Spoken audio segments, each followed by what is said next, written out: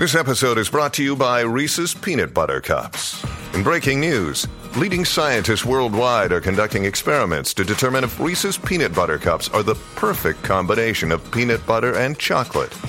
However, it appears the study was inconclusive, as the scientists couldn't help but eat all the Reese's. Because when you want something sweet, you can't do better than Reese's. Find Reese's now at a store near you.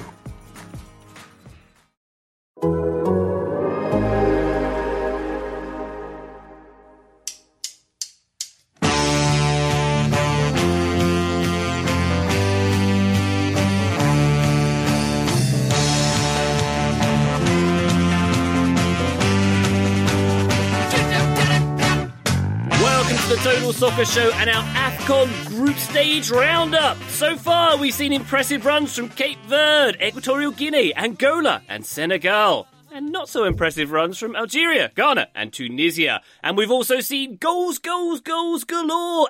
89 goals from 36 games to be precise, and no goalless draws until the final match day. Wow. There's lots to get into. My name's Ryan Bailey. Joining me in his Cape Verde by Leverkusen half and half shirt, it's Taylor Rocco. Hello.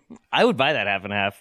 I wouldn't, but I would enjoy it because I'm proud of both teams, especially Cape Verde. I don't know what will happen in the knockout round, but I am stoked that they are here and that we're still talking about them. Yes, indeed. Here, joining us to talk about them, it's Joseph Lowry. Hello, Joe. Hello, it's me. I'm joining us to talk about AFCON. That's what we're doing today, and I'm very excited. This tournament has been awesome, except for the format, which sucks, but we'll get to that later. Well, let's get to that sooner than later, I say, Joe. But before we do that, Graham Ruthven joining us also. Happy Rabbi Burns Nate to you, Graham. It's that thing today, apparently. Hello, Rabbi Burns Day night, whatever to you too, Ryan Bailey. As you can tell, I'm really up to scratch with all the traditions around Scotland's most famous poet. All it means to me is I get to have haggis, neeps, and tatties for my dinner tonight. That is actually happening. Graham, we try to keep this show clean. Can you not curse on mic, please? You eat what? Haggis, neeps, and tatties. Once again, Graham, this is an English language podcast. Can you sheep's guts, apples of the ground. And I don't know how you describe turnips. Turnips. There you go. It's a delicious I think Scottish turnips delicacy. are called sad apples of the ground, I think. So sad apples of the ground and sad apples of the ground. Yeah. Taylor, Joe, I apologise for bringing up Robert Burns Night. We can move on from this very quickly. I think of the four of us, Graham was the least excited to talk about it, if we're being honest. So I think Graham is the one who should apologise for the Scottishness. I apologise. Thank you, Graham. Thank you, Graham. Plenty more Scottishness and also usness on patreon.com/Total Soccer Show. Bonus content there and access to our Discord as well. Thank you for supporting us via that medium. If you do so, thank you very much indeed. One more time, patreon.com/Total Soccer Show. Joe, you mentioned the format of this tournament, the old 24-team format. There have been some calls or some suggestions that maybe this thing was better in 16 teams, and maybe all tournaments are indeed better in 16 teams. When you've got this kind of third place playoff and 3-game group stage, it's not the best. Yeah, I wrote down in our doc at the top of it that the 24-team tournament format is to international soccer, not just AFCON, not just Africa. Europe has this problem as well. It is to international soccer what the MLS playoff format is to club soccer, which is, or maybe just the MLS schedule, period, is to soccer, on the club side, because you get so many games to still have some really poor teams make it on. And I'm not talking about Cape Verde. I'm not talking about Angola, teams that have come in and gotten results in the group stage. There's a tweet from Daniel Story on Twitter or X, whatever we're calling it these days, who said, until I'm told differently, I think Egypt versus DR Congo might be the first ever major tournament knockout match between two teams on the men's side, I'm editorializing there, who haven't won any of their games in the tournament. DR Congo and Egypt did not win any games, and they're not even the third place teams. They're both in second place. Some of the third place teams, Ivory Coast won their first game, have since sacked their manager, and are still in the round of 16. You look at Mauritania, who I know Graham loves, and I don't want to disparage them. One win on the final day, one goal, one consequential goal gets you into the next round.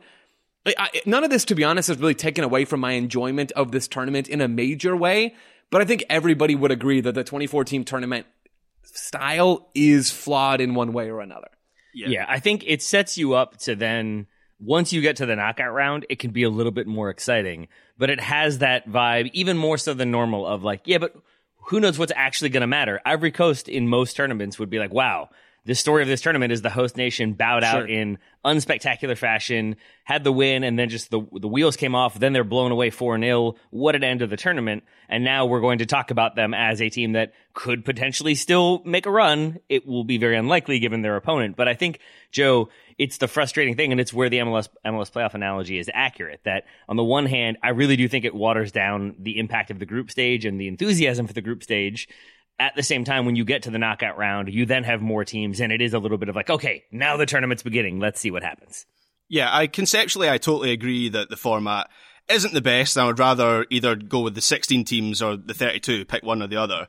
But in practice, there's been some real drama in the final match days of these groups. Certainly in Group B, when you had the Cape Verde and Egypt game and the Ghana-Mozambique game. And then was it Cameroon-Guinea as well in Group C? There was some madness going on there as well. And even Group D with Mauritania.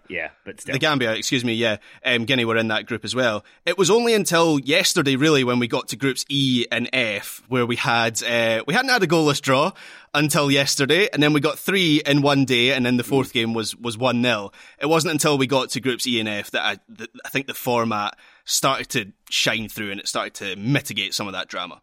Yeah, and also the 3-game group stage, there's potential for what the Italians call a biscotto, where the results can be agreed in advance. I don't think we saw this in this tournament in particular, but that kind of thing can happen when you have a third game situation. But yeah, we avoided it. We just got no goals, or virtually no goals, in that last day of action, as you say, Graham. Why don't we talk about Group A, though? Equatorial Guinea going through on top, Nigeria in second place, and Graham, as we've noted there, the Ivory Coast slipping through in third place there. And as Taylor noted, they've got a slightly tricky knockout game coming up against Senegal. Yeah, it's not the matchup that they would want, especially now that they don't have a manager. I don't really know what to make of the Ivory Coast's performances at this AFCON, because they started very well. We spoke about their opening win over Guinea-Bissau.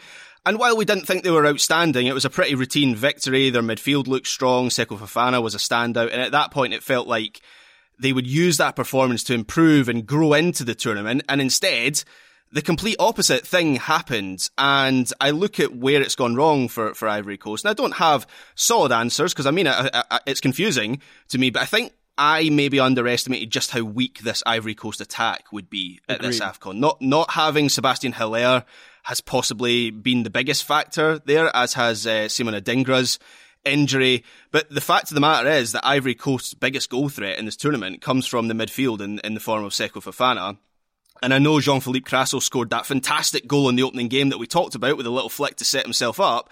But against Nigeria, he really struggled to take up good positions, and he had one shot and it was off target in the whole match. And then he was dropped for the Equatorial Guinea match, where Gasset changed out his entire front line, which just says to me that he's kind of scrambling for solutions. Of course, he won't do that again because he's not in position any longer. I can't really recall a manager getting sacked midway through a tournament before, at least in a non-AFCON tournament. So yeah, the attack very much seems to be letting Ivory Coast down. But then that final game against Equatorial Guinea, where they lose 4-0, I tweeted out the picture of the old Brazilian gentleman holding the World Cup trophy as Brazil lose 7-0 to Germany in their own World Cup. It had that kind of feeling to it.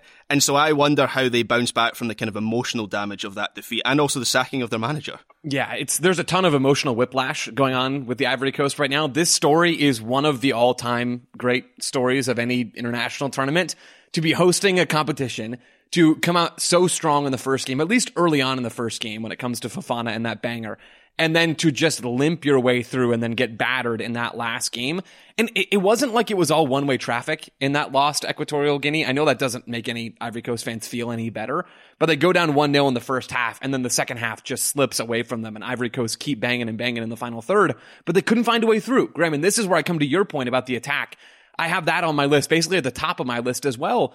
The attack has not impressed in this competition. And for as fun as their central midfielders are, the front line has never really showed an ability to link with those three midfielders in the 4-3-3 to actually help break a team down and create consistent high-level chances. They are far too cross-heavy. They are far too long shot heavy. Maybe I've just tipped my hand there.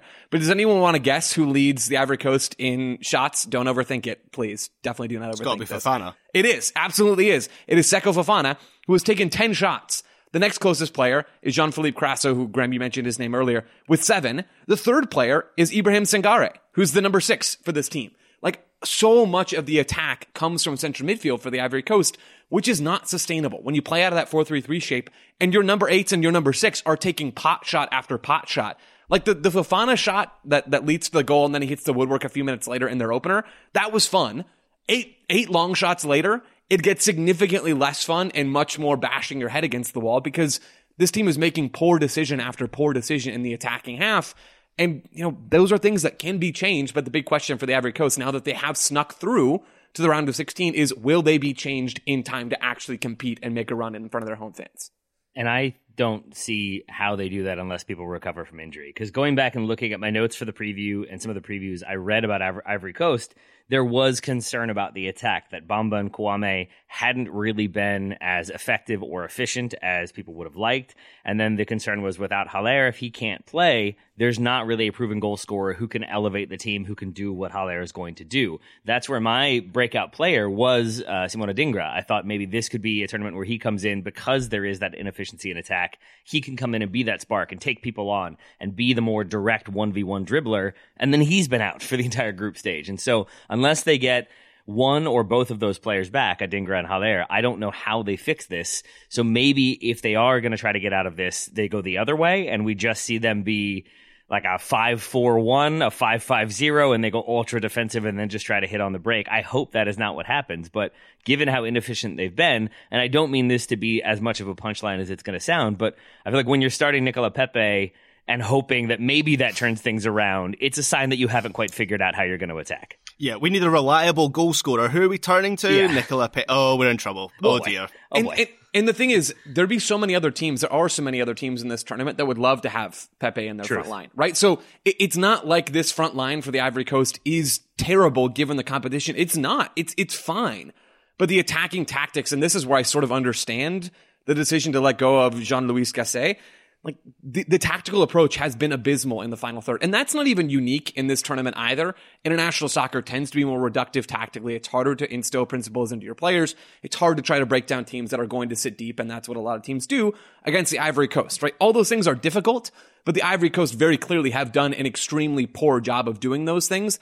Again, I point to if 2 of your top 3 shots leaders are coming from midfield and you go through and actually watch this team attack, and their attack is pot shots from 30 yards out or crosses in from the wing, like that is not a good recipe. Can this team turn it around? Absolutely they can, because there's enough quality. I know they've got Senegal in the round of 16. That is a very, very difficult matchup, but I think anyone would be foolish, I should say, to count this team all the way out because of the quality that's there. They just need to find something different in the final third.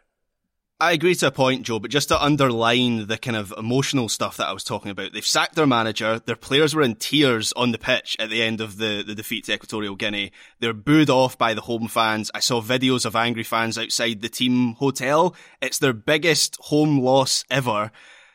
I'm just kind of struggling, especially with that Senegal matchup, to envisage how they make a run beyond that game. I think it's kind of over for them. If I was a betting man, I would not be betting on them getting past Senegal. Fair enough. Graham, how about Equatorial Guinea, who have a Guinea, indeed, facing in the round of 16? Yeah. No one has scored more than them in this tournament so far. 4 goals in each of their last 2 games.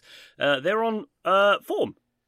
We're getting another Guinea derby in the round of 16, as you mentioned there, Ryan, but it's one involving the real, actual Guinea, Equatorial Guinea versus Guinea in the round of 16. I'm not entirely sure what there is to say about Equatorial Guinea at this point, because they've been one of the stories of the tournament. This is a team with a track record of upsetting the odds at AFCON, because they went on a very similar run in 2022, even though that was 2021 AFCON, when they made the quarterfinals. They beat Algeria, they beat Mali in the round of 16. And I mentioned this on one of the shows we did before the tournament. I think this might have been on a Patreon. They are just so much more than the sum of their parts when they come together as a team unit. And Emilio Insua is the top scorer in the whole tournament. He's got 5 goals in 3 games. And he is a 34-year-old right back in the 3rd tier of Spanish football. But for the national team, he's this reliable goal-scoring number 9. And I have been impressed by how dangerous they have been as an attacking unit. They are the top scorers in the tournament so far, as you mentioned, Ryan. I wouldn't say, maybe Joe, you've got a sharper tactical eye than I do. I wouldn't say that they're doing anything revolutionary. It's quite simplistic in its approach, but they get bodies forward quickly from midfield, whether it's Miranda or Salvador or Jose Machin, who's got 3 assists in this tournament. They make good runs.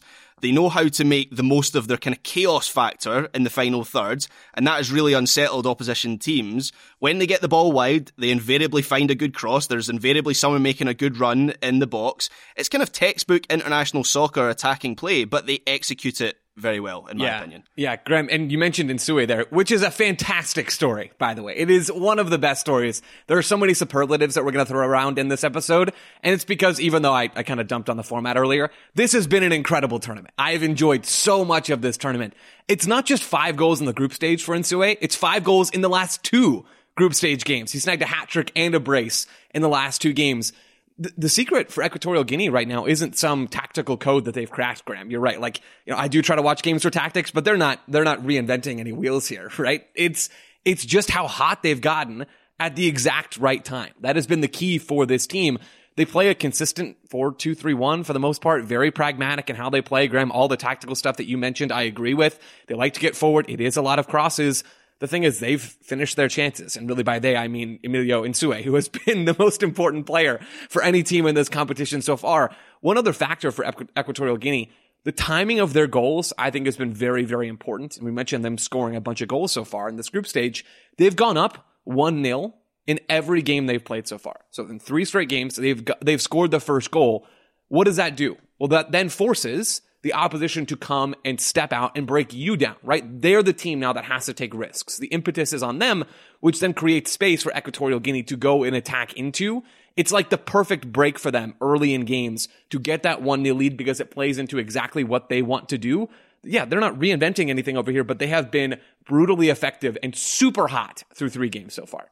Joe, I'm curious how you would incorporate like statistical analysis into what they're doing, because looking at these 2 games where they've scored 8 goals, a total XG when you combine the 2 games of 3.71. Don't look at the XG. Well, Don't look at the XG. This is my question though, because 3.71 XG, 8 goals scored. That's on 18 shots, 10 in one game, 8 in the other, even fewer on target. But I'm led to understand that Joe doesn't care about shots on target. Correct. He just cares about shots. So is this an example of a team that, to your point, is catching fire? They're taking their chances, they're scoring early, and that's setting them up. Is this a team that could then regress to the mean? Like, where do you sort of draw the line in your understanding of teams when you're incorporating XG? So first of all, shots on target. I've written a contract and signed it to myself that anytime someone brings it up, I have to explain why I feel that way because I feel very strongly about it.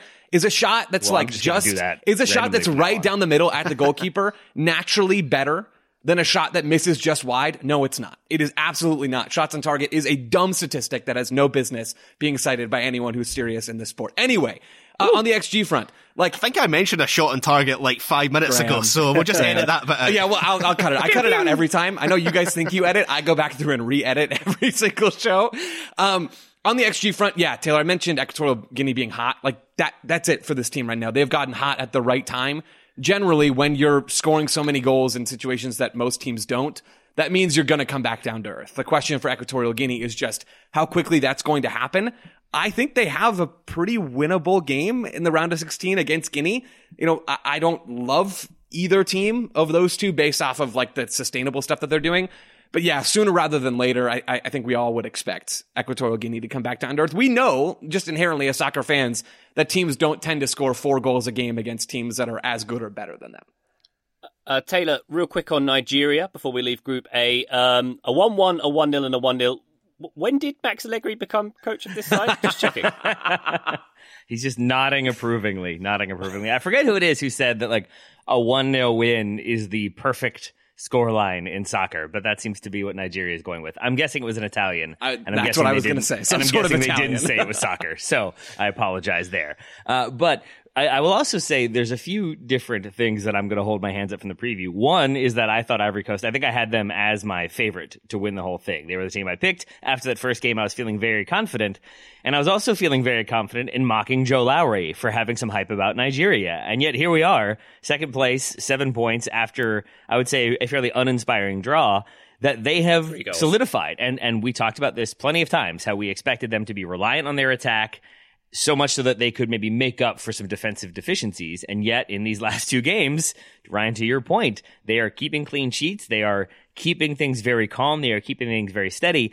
And that seems to be an outlier when you look at many, many other teams in this tournament, where even teams that are winning, Cape Verde versus Mozambique, in that game, they win, Cape Verde, but there's also so many moments of like unforced errors and mistakes and turnovers, and they go back and forth, and it's a much more chaotic game. And I think Nigeria has done a really good job of removing some of those mistakes to just have more stable, if uninspiring performances, but that's what gets you out of the group, and that's what gets you into the knockout round, and then you can start grinding from there. Yeah, I made the big call on Nigeria going out in the group stage, and I was hoping after match day 1 that I might still be able to take some kind of moral victory lap on that, where they scrape through but are still bad. I don't think I can even do that now, because Nigeria have been pretty decent. There has been a lot of discussion about their attack because it's not really firing at the moment. So obviously we're talking about the scorelines. They've only scored a single goal in each of the 3 matches they've played, which obviously is in contrast to what was expected of them. But at the risk of being contrarian, I think their attack is doing fine. The underlying numbers are pretty good. Their XG is the second highest in the whole tournament behind Morocco's. I like the balance of their attack with Osimhen flanked by 2 of Chukwueze and Lookman and Moses Simon. I like that balance much better than having Boniface or Iheanacho alongside Osimhen in the front 2. And then a fairly flat midfield 4 behind them, which is how Nigeria planned on playing at this tournament. It's how they played in their warm-up games. And yes, Osimhen hasn't been the sharpest. We've certainly seen him in better goal-scoring form. But as far as attacking problems go, having one of the best centre-forwards in the world not taking chances is one of the better problems to have. So I kind of liken it to... Remember France at the World Cup had the Benzema injury, and I actually think having him out of the equation maybe helped them settle into a structure a little bit more. I think it's similar with Nigeria. I like the back 3 as well that they've shifted to. It certainly helped Calvin Bassey, who I was asked about in our preview show, and I said he is decent as a left-back. He's not playing as a left-back, but he is playing as a left-sided centre-back where he has a bit of freedom to get forward on the ball, and that back 3 just allows... primarily Bassey to push into that central midfield where Onyeka's been playing alongside one of Iwobi or Aribo. So yeah, it's a little bit stodgy at times, but stodgy teams get through international tournaments, and so I like Nigeria's chances a lot more now than I did at the start of the tournament. Graham, one quick question for me. In that game against Guinea-Bissau, only 1 shot on target for Nigeria. Joe, be quiet. Are you at all concerned about there only being 1 shot on target? Well, shots on target, of course, a very important metric in soccer, and that's what I've always felt. Inherently concerned about shots on target. What was the quality rating? Can we give it a quality rating of that shot on target? Just good. Yeah, just good. Okay, passable. Excellent. Let's take a quick break. When we come back, we're going to go through Group B and Cape Verde's adventure and much more. Back shortly. Trapped in my nightmare. This episode is brought to you by Michelob Ultra, the official beer sponsor of the NBA. Want to get closer to the game than ever before? Michelob Ultra Courtside is giving fans the chance to win exclusive NBA prizes and experiences like official gear, courtside seats to an NBA game, and more. Head over to MichelobUltra.com/courtside to learn more. Hey folks, this is Taylor from the Total Soccer Show, reminding you that we are inching ever closer to the start of the summer transfer window, which means there are teams that will buy and sell their players early, there are teams that will leave that business very late, and there are teams that will operate in between. But no matter what, it's going to be a chaotic situation. There's going to be offers coming through willy-nilly. There's going to be transactions to be tracked and processed and make sure that enough money is there. There's going to be probably angry clubs calling to complain. There are many things to deal with, and unfortunately for those clubs, there is no sort of business tool that makes things easier, makes transactions simpler, gets the business done efficiently and effectively. But for the small businesses around the globe, there is such a service, Shopify. Shopify is the global commerce platform that helps you sell at every stage of your business, from the launch your online shop stage to the first real-life store stage, all the way to the did we just hit 1 million orders stage. Shopify is there to help you grow. Whether you're auctioning autographed apparel or selling sleek kits, Shopify helps you sell everywhere. From their all-in-one e-commerce platform to their in-person POS system, wherever and whatever you're selling, Shopify's got you covered. Shopify helps turn browsers into buyers with the internet's best converting checkout, up to 36% better compared to other leading commerce platforms. And you can sell more with less effort thanks to Shopify Magic, your AI-powered all-star. And I really appreciate that about Shopify. No matter how big you are, no matter how fast you want to grow, Shopify gives you everything you need to take control and take your business to the next level. Shopify powers 10% of all e-commerce in the United States, and Shopify's the global force behind Allbirds, Rothy's, Brooklinen, and millions of other entrepreneurs of every size across 175 countries. That's as many countries as will be selling players in the transfer window this summer. Plus, Shopify's extensive help resources are there to support your success every step of the way, because businesses that grow with Shopify. Sign up for a $1 per month trial period at shopify.com/TSS, all lowercase. Go to shopify.com/TSS now to grow your business no matter what stage you're in. Shopify.com/TSS. Total Soccer Show, welcome back to our AFCON group stage roundup. We go now to Taylor Rockwell and Cape Verde. Exciting times for Cape Verde, Taylor, topping the group over Egypt, Ghana, and Mozambique. Egypt and Cape Verde going through from Group B. What a time to be alive for the team that doesn't play in green, famously. You cannot let this go. Ryan absolutely loves to bring that up. to the extent it makes no sense, Joe. The commentators in the last two games talked glowingly in the beginning about how much they love their kits and how, of course, they're playing in their famous blue. I don't know if I know that they were famously blue, but I'm happy that the commentators are hyped, and I'm happy that Cape Verde have done what they've done, including getting this draw. I thought this might be, even against an Egypt without Mohamed Salah, I thought this might be the game where we see what they're actually made of, and maybe we see them have a dip in form, or they don't end up getting a point, and instead they do, a 2-2 draw with a ridiculous finish, Mohamed scoring for Egypt in the 90+3 minute, and then Teixeira coming in with 90+9. A dramatic one. I think they also scored their first goal, Cape Verde, in added time of the first half. So they leave it late across the board. They also, I guess, rely on Bebe to hit free kicks from 40 yards out. I still really don't know about that one. The knuckle puck really did throw off the goalkeeper there. All that to say, in watching them, I'm excited that Cape Verde have made it out. I have no idea what to expect from them, because it does feel like they are very inclined to capitalize on opposition mistakes and opposition turnovers and errant passing, and then they pounce, and then they create, and they thrive off of, I think, chaos, basically creating chaos for their opponent. And I think if they're playing a team that is a bit more organized, a bit more stodgy, I think they're going to struggle to create opportunities. It sounds like Graham agrees. Yeah, so the Cape Verde story has been amazing. It's been one of the storylines of the tournament. I really don't want to put a dampener on them, but I guess I'm going to. I don't know. I agree with you, Taylor. I don't know if what they're doing is hugely repeatable over a bigger sample size. The win over Ghana comes from calamitous defending. Two of the goals, not just the Bebe free kick, two of the goals against Mozambique are absolute screamers. The Kevin Pina shot is a laser as well.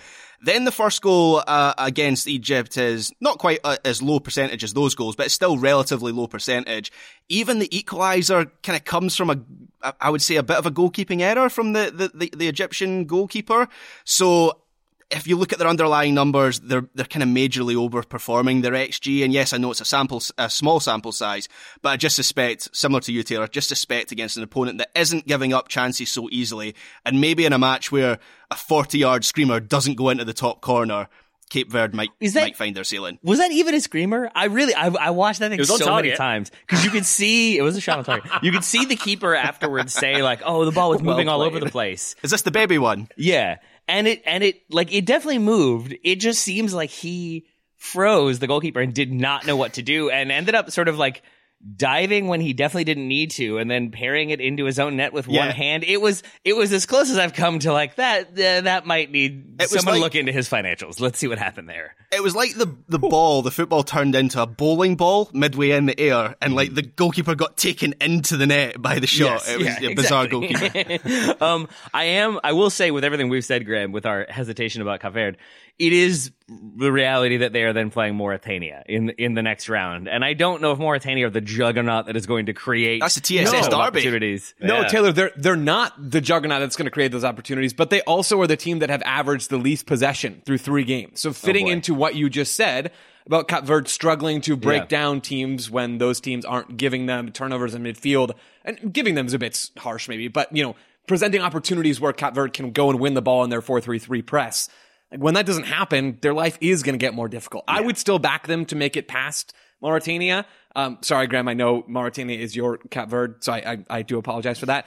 But it's not shaping up to be an easy quarterfinal game whatsoever because they're likely going to have Morocco in that game. So it's tough. I'm glad you guys brought up Cape Verde, and I was a little afraid to bring up the reasons why I thought that maybe they would struggle because they have been such a good story. But Taylor, you're right.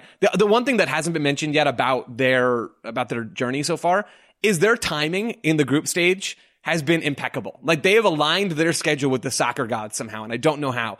Not an easy group overall with Egypt and Ghana and Mozambique, but the timing was unreal. They played Ghana without Mohamed Kudus, and they played Egypt without Mohamed Salah. Like, that is the cheat code to pushing yourself towards the top of your group, and credit to Cape Verde for finishing top. We'll see what happens with them going forward. We shall indeed. Graham, as we mentioned, Egypt without Mo Salah, at least for the time being, that's going to be an issue potentially going forward. Yeah, potentially. I'm not really sure this is a common theme with a lot of the big countries actually at this tournament, but I'm not really sure what to make of Egypt at this tournament coming in. We obviously spoke about the change in approach under Rui Vitória, and there have been signs of that change. Only 4 teams have had a higher share of possession per match than Egypt, and they are attempting to be more proactive than they have been in the past, when frankly I found them boring to watch at previous AFCONs. I've heard all kinds of opinions on Egypt, including one that they are better off without Mohamed Salah because they're more of a unit without him, and when he's on the pitch, I was getting to that point, Joe. When he's on the pitch, they rely on him to produce something out of nothing. I kind of get the theory, the logic of that, but I don't buy the reality at all, as proven by the performance against Cape Verde when Salah was watching from the stands. I think the biggest issue, maybe the biggest issue is Salah's injury, but second biggest issue is the defensive issues that they're having and how easy they are to get in behind. I said this on last week's episode, but I still believe it. I don't think Higazi is capable of playing in this high a defensive line. He doesn't have the recovery speed or the positional awareness to go one-on-one against opposition attackers when they're on the break or attacking transition.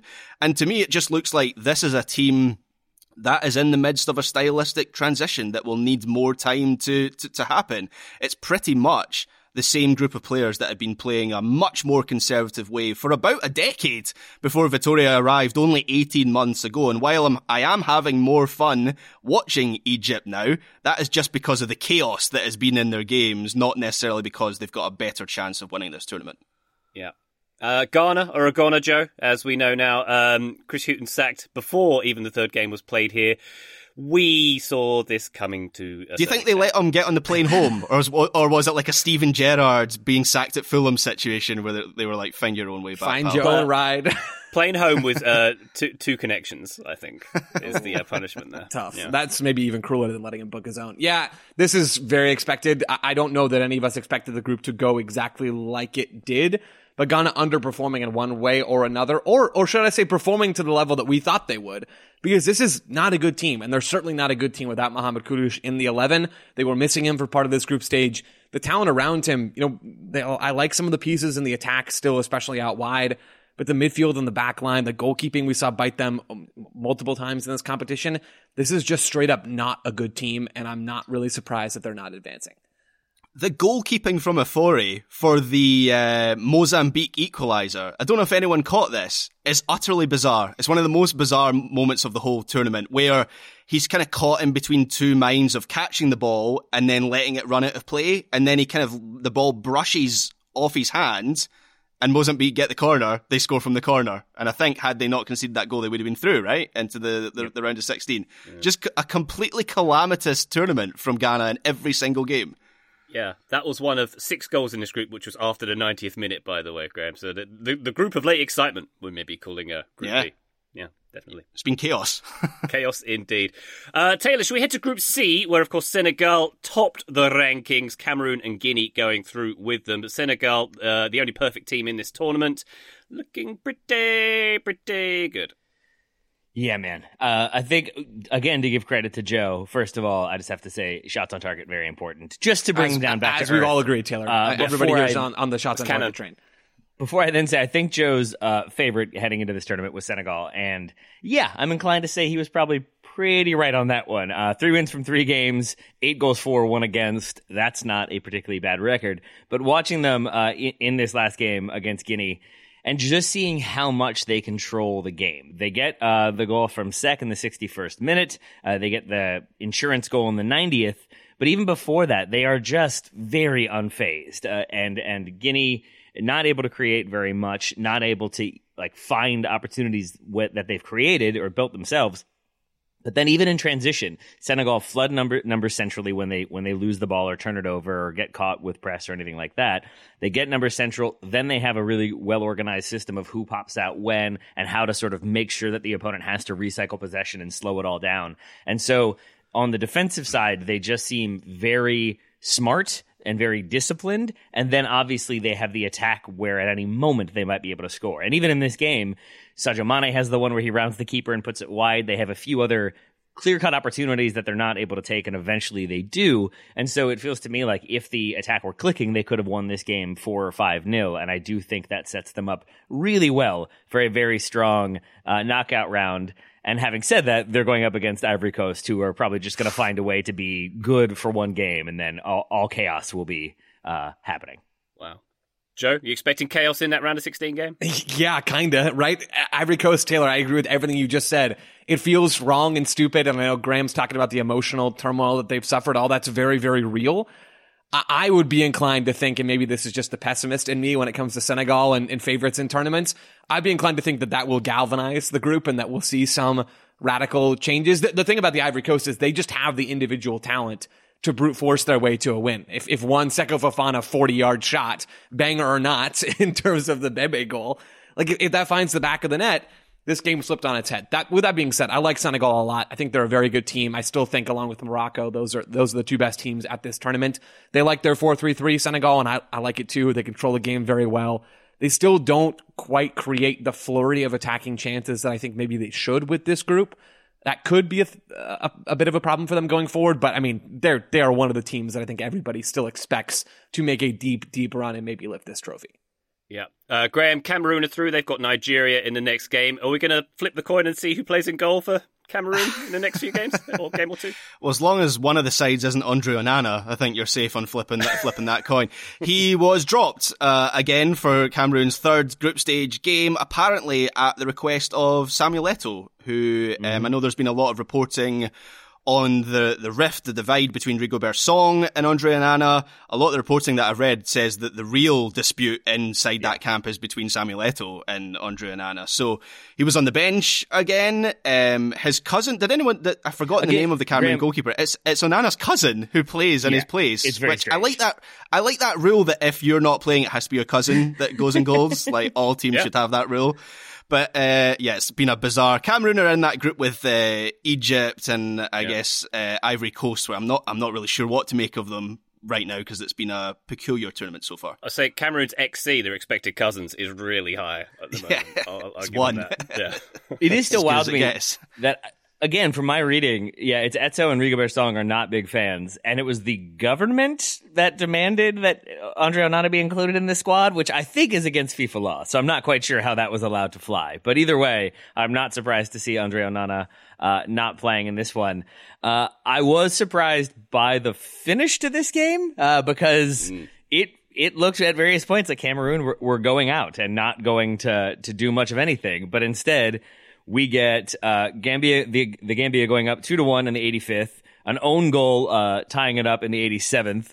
Christopher Wu with a towering header in the 90+1 to make it 3-2, and then you have the Mohamed Sané hand of God moment in the 93rd minute where he definitely handballs it in, runs off to celebrate, and does a very good job of celebrating as though he didn't handball it in. Of course, VAR shows that he did. That goal is overturned.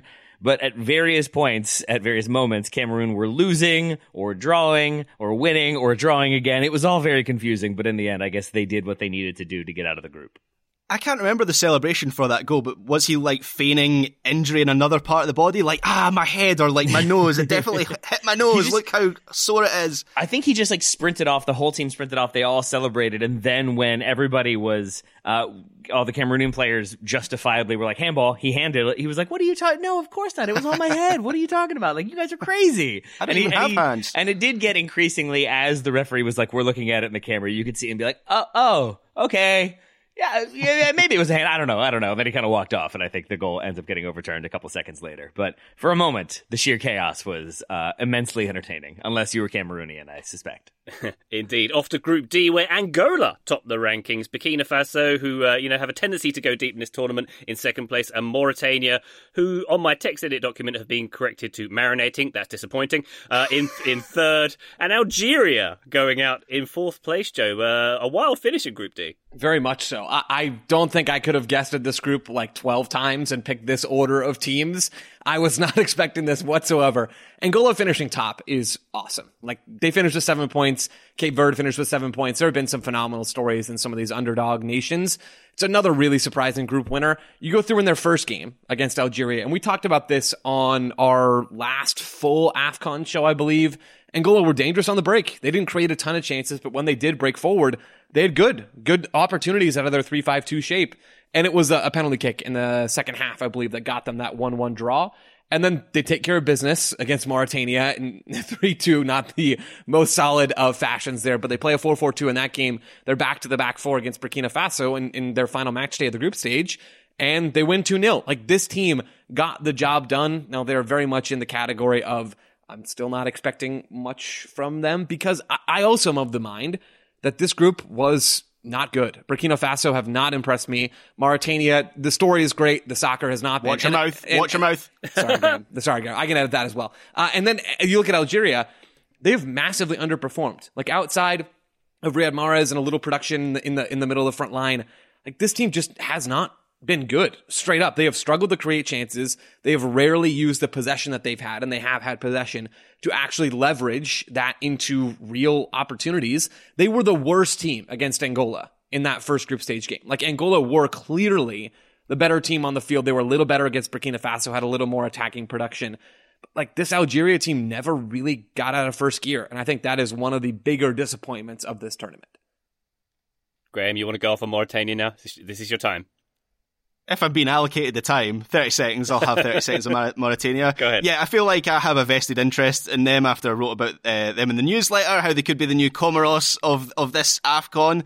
And that's kind of exactly what they've been. Them and Namibia have been the real surprise packages of this AFCON in terms of getting through to the last 16. Neither of them had won an AFCON match before this tournament, and Mauritania, they're through to the last 16. Their win over Algeria was certainly one of the biggest shocks of the group stage, and I watched that match live, and I felt Mauritania were good value for it. I think Algeria just about edged the XG, and they did have more possession, but I didn't get the sense that Algeria were really breaking down the door at any time. They were lacking in ideas, as Joe kind of referenced, and the direct approach that worked in the first half against Angola, where I thought Algeria looked pretty decent, Mauritania just soaked it up, and I thought the goal scorer, Delahaye, had an excellent game, even beyond his goal, just repelling crosses and those long balls, and the Mauritania goal opens the game up a bit, and then it was actually quite open, which seemed to benefit Mauritania more than Algeria, and they were just able to release the pressure on the defence by getting forward. So they're certainly a minnow. I'm not sure how much further they're going to go. We have the TSS derby, of course, between Cape Verde and Mauritania. Oh. But they have ability, they have structure, they've earned their place in the last 16. It is incredible that they've got that far, given that they were ranked as the fourth worst team in the world, according to the FIFA rankings, 12 years ago.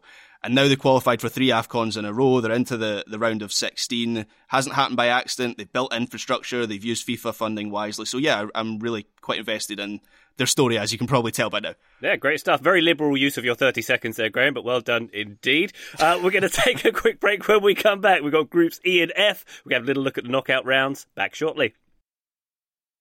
Today's episode is brought to you by our old friends, Mac Weldon. Wouldn't it be nice if we could have things both ways, like a 0-calorie cheeseburger, internet ads in March that weren't just reminders to do your taxes, a dog that never needs walking after midnight when it's cold, a Manchester United that is consistently good instead of their current scattershot approach?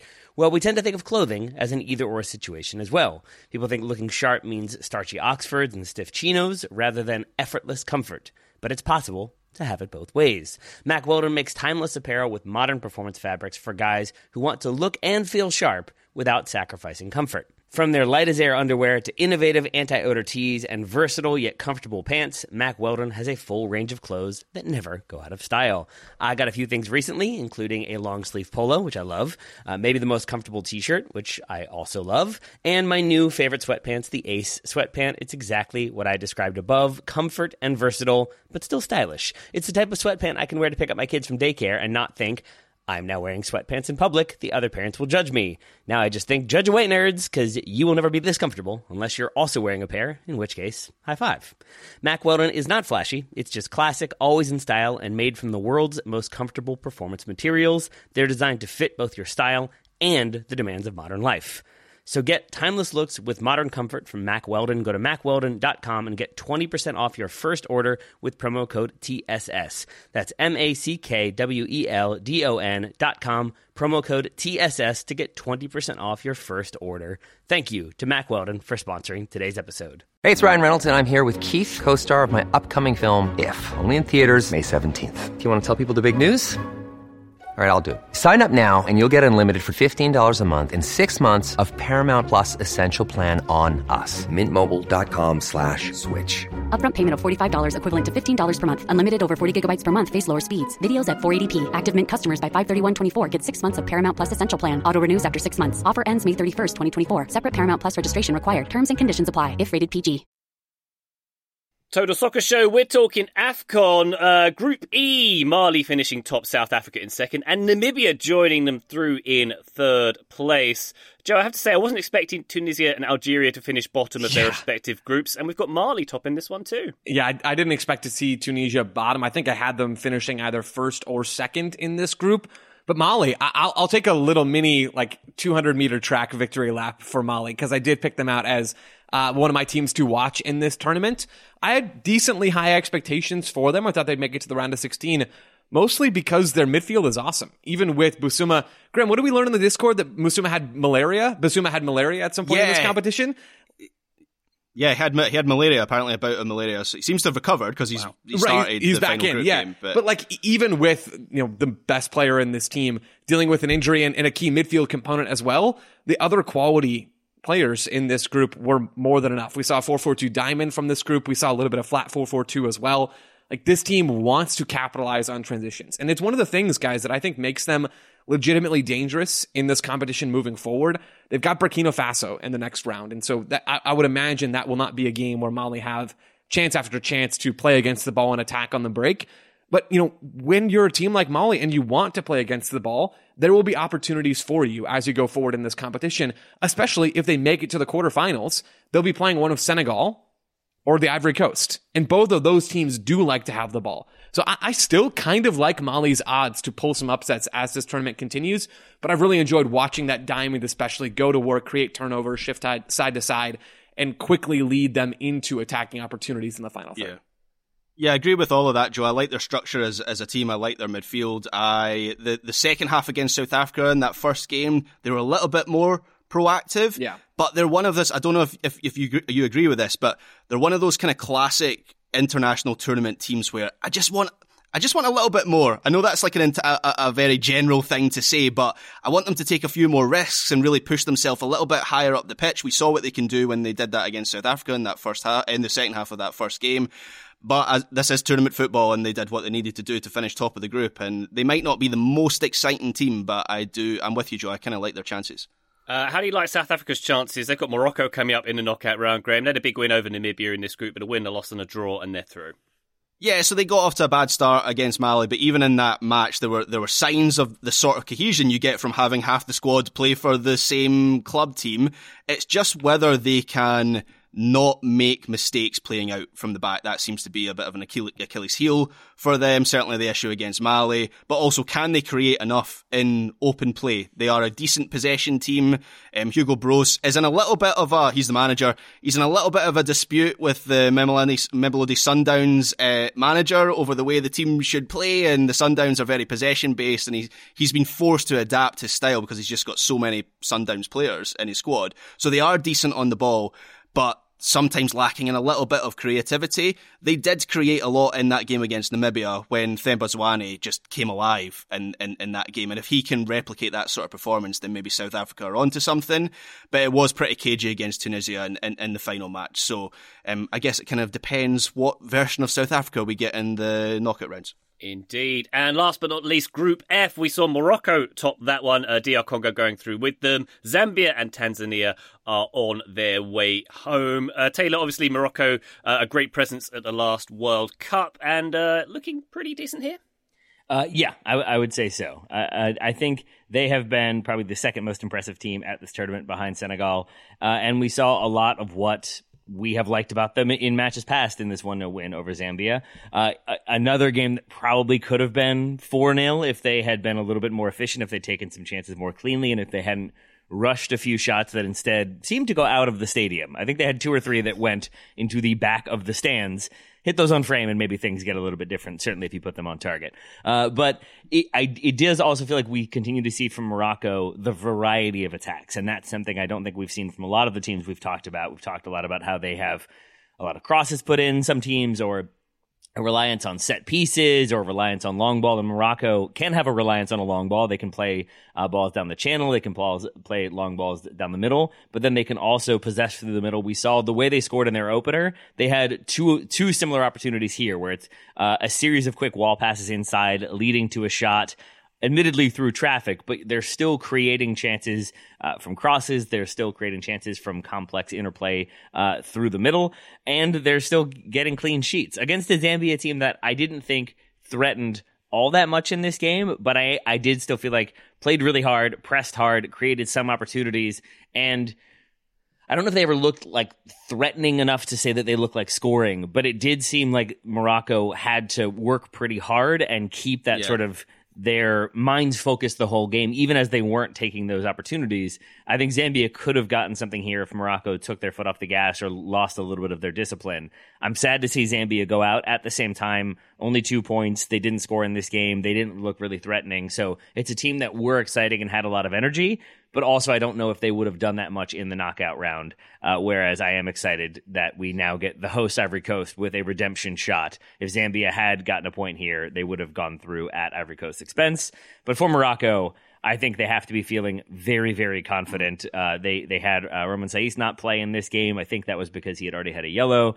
So their manager, who was also suspended, did not want him to play in this one. So they've got some fresh legs. They've got a lot of confidence. And I'm excited to see Morocco in the knockout round. I watched that Morocco-Zambia game, Taylor, and one player who stood out to me on the Morocco side was Sofiane Amrabat, who produced a performance that gave me Qatar World Cup flashbacks. We haven't really seen any of that from him as a Manchester United player this season, but he was very effective. Zambia, to me, they're a team that's full of runners. They want to release Fashion Sakala down the left side. In particular, they want to run over the top of you. And I thought Morocco, DR Congo in the second game, they have a similar element to them, and I didn't think Morocco dealt with that very well. Cedric Bakambu misses a penalty in that game as well, so Morocco could have lost that match. But the way that they tailored slightly and just how Amrabat was able to raise his performance level, very effective at recovering the ball, forcing Zambia to look for the wide areas when they just weren't able to beat Hakimi in a foot race, certainly down that left side with Sakala. So if Amrabat is back to being Qatar World Cup Amrabat, that is a bit of a game changer for them in the knockout rounds. And another player to spotlight, I think that's a great shout, Graham, with Amrabat, who I think also does a really good job of shifting onto either side of whichever center back needs it. So he will sort of help into a back three, which allows Hakimi and Atiyat Allah, the left back, to get forward. We still haven't seen Mazraoui in this tournament. Maybe he'll start in the knockout rounds at left back. But even if he doesn't, I think the Hakimi threat remains potent, which is not breaking any new ground to say that, but a thing I thought was really interesting and where the goal comes about in this game is Sofiane Boufal on the left side as the kind of left winger, left midfielder. I saw him do this a couple times. He receives the ball wide, controls it, takes it inside a little bit, and maybe we'll go for a wall pass. Maybe we'll just make sure that he's got enough of a distance between him and the defender. And then we'll hit this very long driven crossfield pass to a now wide open Achraf Hakimi because the opposition has slid all their players over. They've gotten more narrow. They've crowded numbers in the middle, and it leaves space on the right flank for Ziyech and Hakimi. And Hakimi will then make that sort of advancing run, ball, that big ball across. And then Hakimi is there to either settle and take on players, or in this case, one time a ball back into the middle, that's spilled and then it's finished well. But I feel like that big switch from Boufal is a thing to keep an eye on because it can come out of nowhere and can completely catch opposition players out. Yeah, the other intangible thing that Morocco have behind them at this tournament is a huge support. They have the biggest travelling support of any nation at this tournament, and I was reading that support is going to swell. It's going to double, actually, was the report that I read, so it's going to double for the knockout rounds. And I think back to the World Cup in Qatar, where Morocco's, and again, this is an intangible thing, but Morocco's support really seemed to be a driving force for them at that tournament, and I wonder if something similar could happen here in this tournament. Okay, did you read why it's expected to double? Like, are there just more Moroccans coming in, or are the Ivorians now in love with them for eliminating Zambia so that Ivory Coast could go through? I think they're just mad for it, the Moroccans. I think they just love it. No, I think they know they've got a good team, and there's obviously the kind of inherent passion there in Morocco for their national team. So yeah, a lot of them are expected to travel to Ivory Coast over the next couple of weeks. Yeah, believe they travel well. Very good, very good. Okay, knockout rounds. The round of 16 starts this Saturday. Joe, any thoughts on the particular knockout round games? Any standout ones for you? Obviously, we've got the TSS Derby, Cape Verde and Mauritania. Any surprises we're expecting, maybe? You do love predictions, after all. Oh, of course. Everybody knows that. I do have How many shots on target? Yeah, over under 4.5 shots on target. No, I've got my eyes on, obviously, the Senegal-Ivory Coast game. As I've said, an upset would not shock me, even though I'm still expecting Senegal to go through. In terms of other teams that I think could make a run, Mali is still on that list, at least for them to win this first game. I could see Equatorial Guinea continuing, Ivory Coast continuing, maybe even Angola continuing. All three of those teams, credit to them for finishing where they did, have fairly straightforward or at least winnable games in this opening round. At the same time, Namibia taking down Angola, would that really surprise any of us? Mauritania taking down Cape Verde, would that really surprise? Or even you look at, Guinea taking on Equatorial Guinea. All of those feel like, upsets based on seeding that are possible, even though they're probably much more even games than that in reality. All right, Taylor, any games you're particularly looking forward to? It does seem like Senegal Ivory Coast might be the marquee event here. Yeah, I think Nigeria Cameroon also has a potential for enjoyable chaos, one way or the other. So I think that will be a fun one to keep an eye on. Certainly Senegal, Ivory Coast. And then with what Graham was just saying, I haven't watched nearly as much of South Africa as certainly Graham has. But with what he was saying about how they defend, I do wonder if Morocco continued to be inefficient in front of goal, if that's one where we could see a big surprise, or maybe that goes to extra time or penalties or something like that. I would still expect Morocco to get out, but I now look at that one as a team that I am very hyped up on, think can be invincible and score 4 and 5 goals, and then suddenly it's 0-0 in the 75th minute. Yeah, I get what you're saying, Taylor. I think that the Morocco-South Africa matchup maybe benefits Morocco, actually, where South Africa, certainly what I've seen of them so far, they're going to want the ball, and I think Morocco's setting up against the ball. That's what they like to do in knockout games. So I haven't been super impressed by Morocco, but I think that I would have them in the quarterfinals. Ryan, do you want me to give you 8 winners? I'm an idiot. I'll put my neck on the line. Do it. Right. Angola, Nigeria, Equatorial Guinea, DR Congo, Cape Verde, Senegal, Mali, Morocco. That's my quarterfinalists. Okay, now I kind of want to do it, just because I want to be cool like Graham. All right, can I do it, Ryan? Please, may I? I'll allow it. Okay, thank you. I have Nigeria, and I have Angola. I have Cape Verde, and I have Morocco. That's one half of the bracket. I have Mali, I have Senegal, I have Egypt, and I have Guinea. Those are my 8 picks across the board. May the mess band win, Graham. And I will go with the exact same picks as Joe until we get to the bottom, where I will take Equatorial Guinea. Very nice. There we go. Morocco and Senegal on opposite sides of the bracket, by the way. Just saying there. Ryan, do your picks or you're a coward. Do your picks or you're a coward. Everybody, come on now, all together. Do your picks or you're a coward. Joe, same ones as you. How's that? There well we done. go. I like it. That felt a little cowardly. That felt a little cowardly. I am like a Wizard of Oz lion. Round of 16 this weekend. Quarterfinals start next Friday and Saturday. Semi-finals on February 7th. And the final of this contest, the 11th of February. Super Bowl Sunday. Fun fact for you, Joe. Last AFCON got about 10 million more viewers worldwide than the Superb Owl did. That's amazing. Good for AFCON. Yeah. AFCON's great. I love AFCON. More of it. Make it more. 32 teams. 64 teams. Make it happen. Yeah. But the Super Bowl is the world championship. I don't understand. It is. And you go to Disney World if you win, so I hear. Wonderful stuff indeed. And a wonderful episode of TSS, if I don't say so myself. Taylor Rockwell, thank you very much for your part in that. Thank you, my friend. Joe Lowry, pleasure as always, my good man. Right back at you, Ryan. And Graham Ruthven, thanking you, sir. Thank you, Ryan Bailey, you coward. Listener, thank you the mostest for joining us on the feed. We'll be back very shortly, but for now, bye!